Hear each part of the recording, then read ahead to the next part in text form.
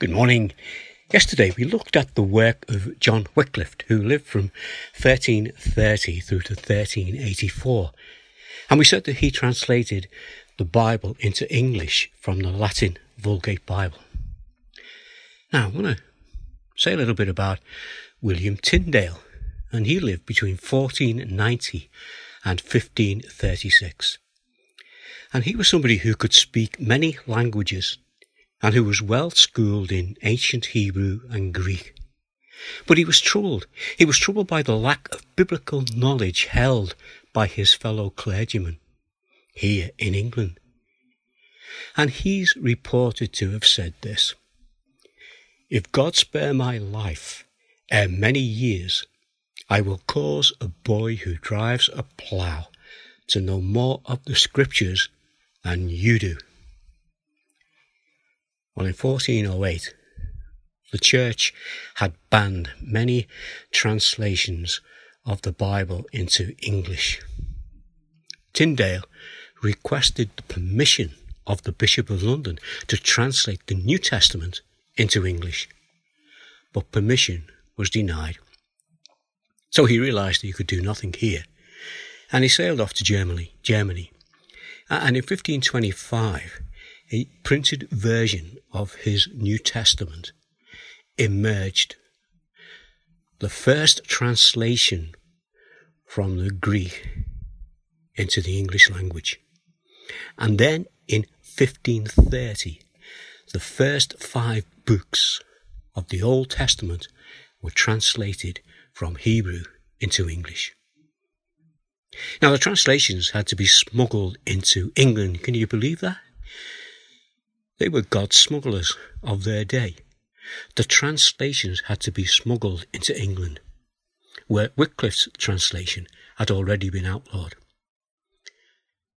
Tyndale was later betrayed by a so-called friend, and Tyndale was arrested in 1535, and in 1536 he was burned at the stake for refusing to recant his faith. Here's a reference to what Paul said in Romans chapter 10, verse 9 and 10. Now this is from our Bibles. This is what Paul actually said. "If you declare with your mouth Jesus is Lord and believe in your heart that God raised him from the dead, you will be saved. For it is with your heart that you believe and are justified, and it is with your mouth that you profess your faith and are saved." Tyndale said this in relation to what Paul had said. "And it is confession, said the Holy Apostle Paul in the 10th chapter, the belief of the heart justifieth, and to knowledge with the mouth maketh a man safe." So he was really wrapping up his testimony within those words of Paul in Romans chapter 10. So for us this morning, here's a question. How much did your Bible cost you? Well, maybe it didn't cost you anything. Maybe you got it given to you as a gift, and that would be great. But we can buy a good Bible for around about £10. And you can buy a really good bonded leather Bible for around £30 if you go to 10 of those. But what about the cost to the pioneers such as Wycliffe and Tyndale, who gave us our Bibles in our own language? More important, how much more the cost to the one who we read about in our Bibles? Let's read a little bit more this morning from Romans chapter 10, another 2 verses, 11 and 13. As Scripture says, "Anyone who believes in him will never be put to shame. For there's no difference between Jew and Gentile. The same Lord is Lord of all, and richly blesses all who call on him. For everyone who calls on the name of the Lord will be saved." That's the message of the Bible. Jesus died that we might be forgiven. What cost to that? That is priceless.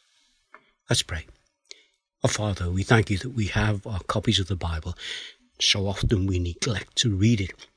But our Father, we pray that we might not just read it as an educational thing, but we might read it with a desire to know more about you and to let you lead us in the way that you would have us go. And we ask these things in the name of Jesus. Amen. Well, it's been good to be with you this morning with that little bit of Bible history, and I hope you've been encouraged by it. In the meantime, stay safe, and I'll be back again. God bless. Bye now.